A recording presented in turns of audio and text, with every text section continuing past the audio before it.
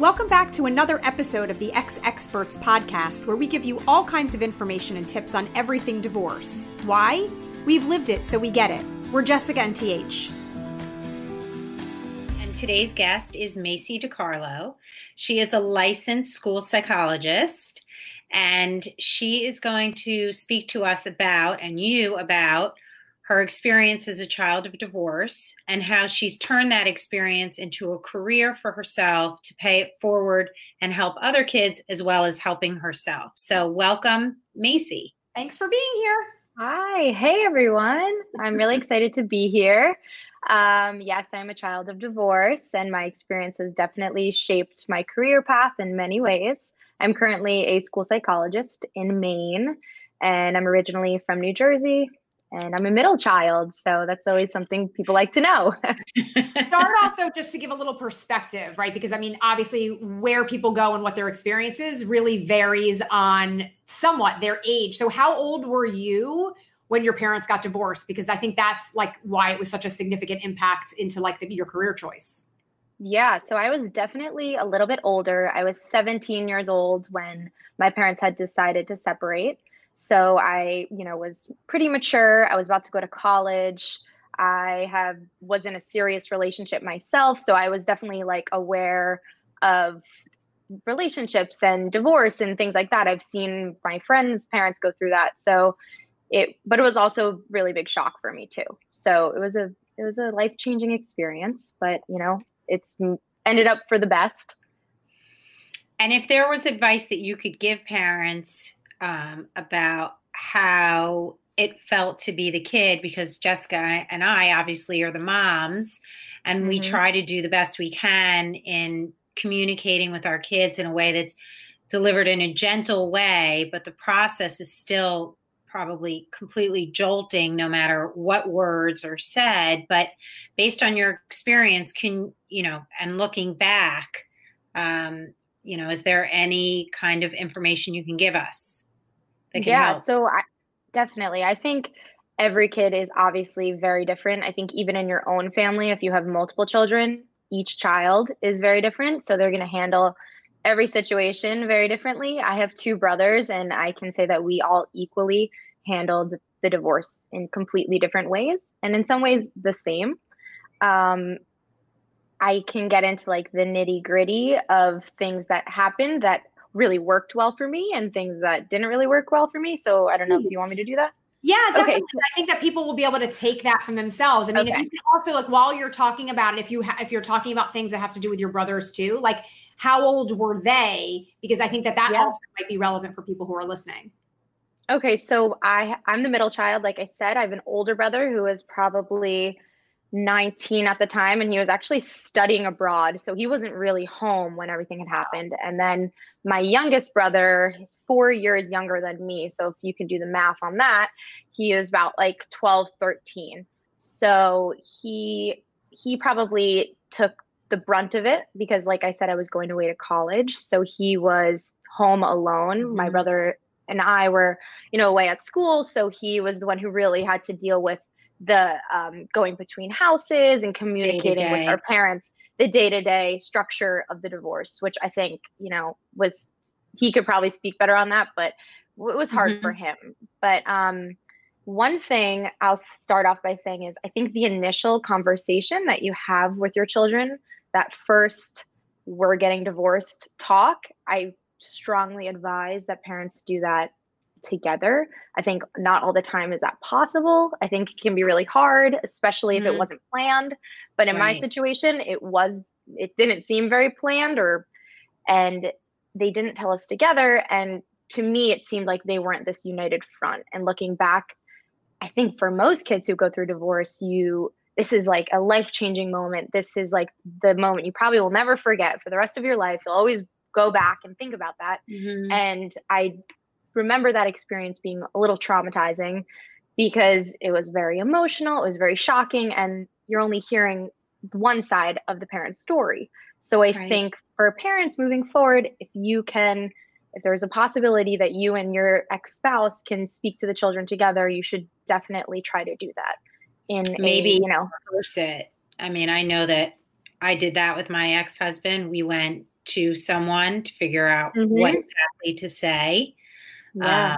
It doesn't work out exactly as planned. I'm sure it doesn't. But having it rehearsed, I think, made us feel a little bit more comfortable in the delivery, so that it maybe wasn't going to be as jarring. So I think that's really a good point. Even if it's contentious, just try to suck it up. The unity of you guys being together and saying it like, look, this is a decision that we both made for our family, I think is really strong and really powerful. And maybe in the moment it won't feel that way, but I think when I look back, I wish that my experience was different in that regard.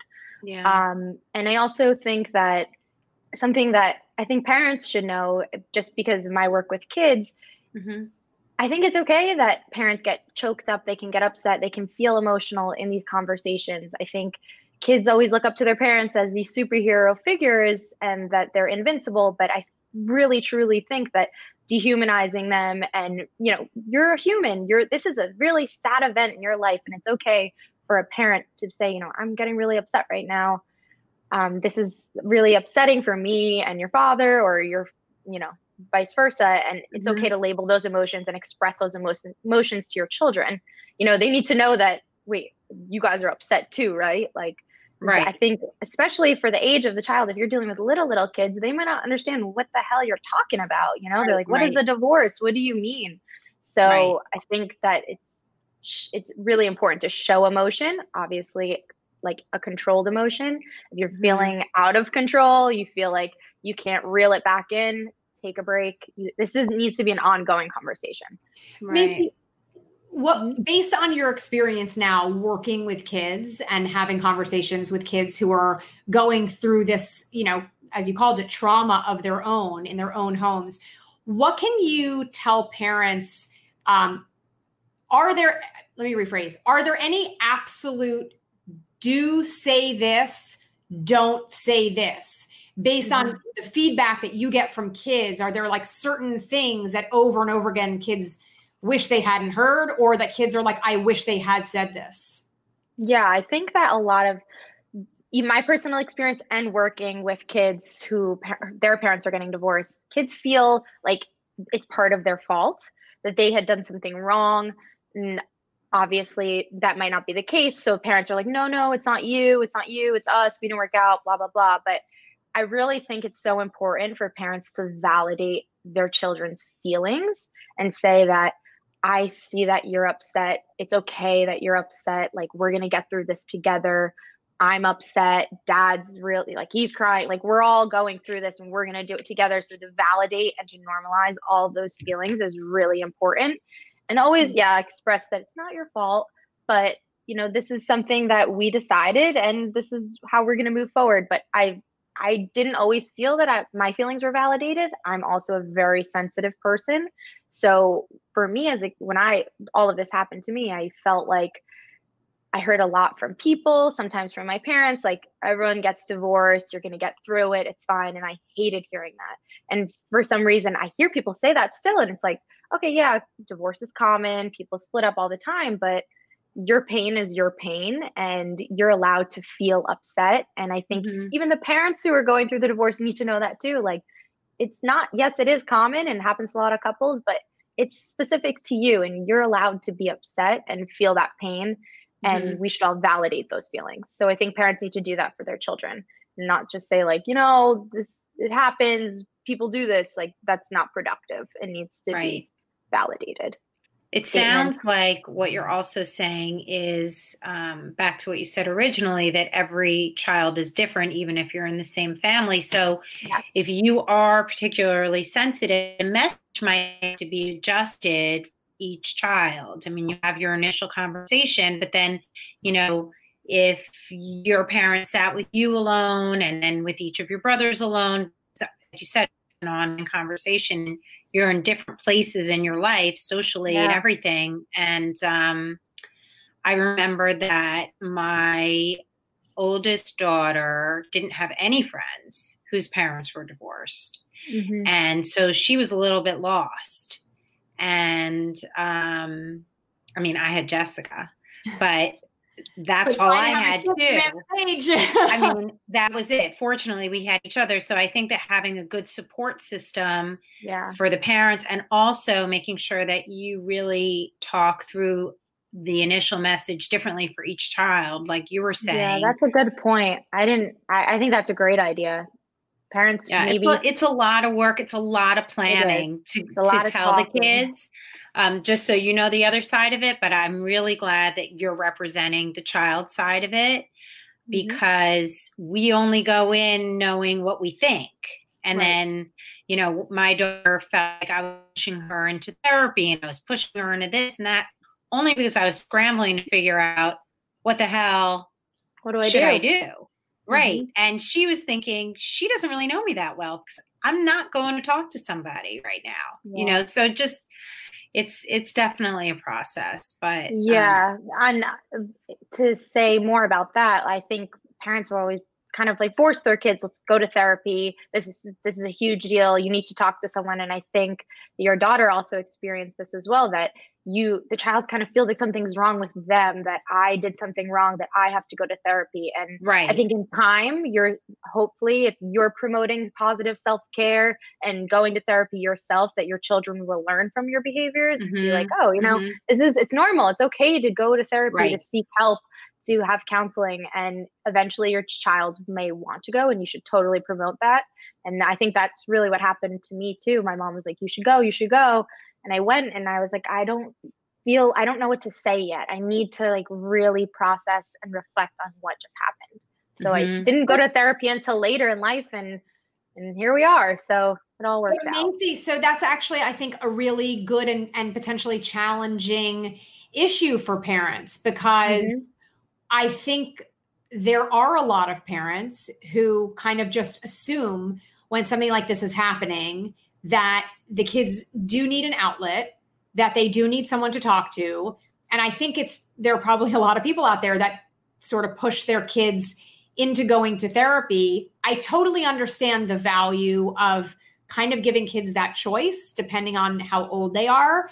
I don't know that, you know, when you have a kid that's 5 or 6 years old, that they know enough to be able to process it on their own. Maybe you get therapy, maybe you don't. My joke and the thing that I always say to people is like, I'll never know how fucked up my kids are until they're way older, you know, because they seem well adjusted now. They seem to have gotten through it all okay. But would you say, and I know every kid is different, but would you say and recommend to parents that they put their kids in therapy when they're getting divorced? Or do you think there's like an age cutoff at which, if they're younger than this, then they should have therapy because they don't know any better? What's your opinion on that? What about, let me just add to that question quickly. Because I know my daughter wasn't going to go, and I wasn't going with my ex-husband with my kids. But maybe if I said, me and my kids, let's all go and have someone help us work through this, and knowing what you know now in your professional career to kind of help mediate and you know, help manage that conversation so that the kids, you know, are almost like given a little carrot to be able to, you know, get to their feelings a little better? Or do you think you just shouldn't push it? I'm thinking of two things right now. I'm thinking that kids, like we said, kids are all different, right? You know your child better than anyone. I think it kind of boils down a little bit to resilience. I think some kids are a little bit more resilient than other kids. I think some kids just totally shut down. And if you have one of those children, then yeah, I think pushing therapy a little bit more, or you yourself trying to push that conversation, really talk about their feelings. What are you feeling today?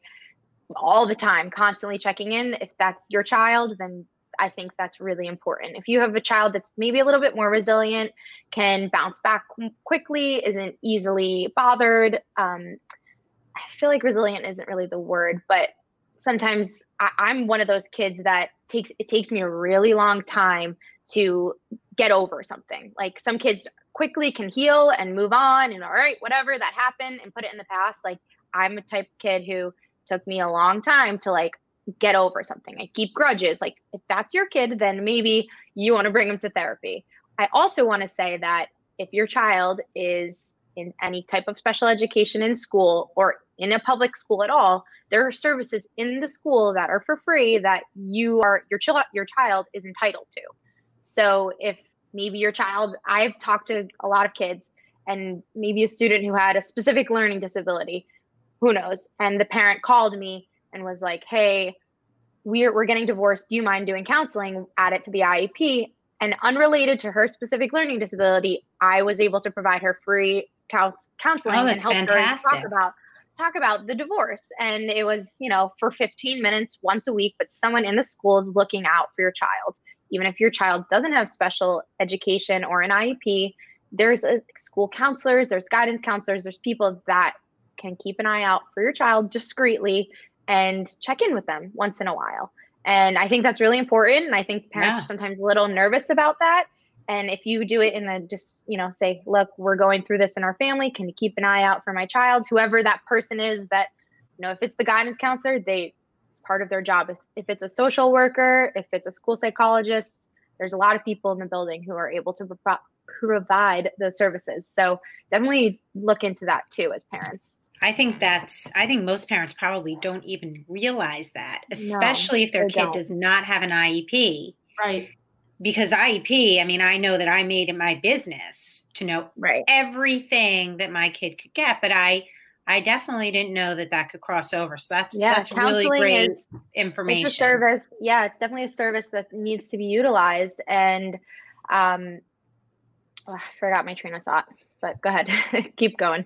I'm just curious, sort of as an overall kind of a thing, we've covered a lot of ground, but are there maybe 2 or 3 specific tips, almost kind of best practices, so to speak, that you would say to parents, like, these are the best ways that you can support your kid during this, time? I think the first one is such a no-brainer. It's the communication piece. We have this initial conversation where we talk about the divorce, and I feel like some families just stop the conversation there, and it just needs to be ongoing. It needs to happen all the time, and it's frustrating and it's a pain in the butt, and your kid might think you're annoying. You might even feel annoying, but it needs to happen. And it just, the check-in, what's going on? Have you thought about this today? Especially if you have a younger child, they might not have the words to express how they're feeling yet. They might be 4 or 5 years old. They don't really know what's happening, and they need to talk about these things. And so that's going to take years to happen. This is not a one and done conversation. It's, these are your children. You love them. You want to make sure that they're okay in 25 years, that they're not, messed up from this. And I truly don't believe if you're communicating with your child that they're going to be messed up. They're going to be okay. But as long as they know that you're there to talk to them, that's key. And I think parents are scared to talk about it sometimes. And I don't blame them. It's a really shitty thing that's happened in their lives, and they don't want to talk about it all the time. I can tell my parents don't want to talk about it all the time, but we all have questions and they need to be answered. So just being that open person. And if you're like, look, right now is not the time, I can't talk to you about this right now, and then set a time to speak with your child about whatever questions they may have.